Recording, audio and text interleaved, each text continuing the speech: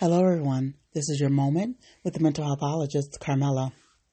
What you put in is what will typically come out. What do I mean by that? Things that we take into our minds and take into our hearts, and things we start to digest, if you will come out in some form or fashion.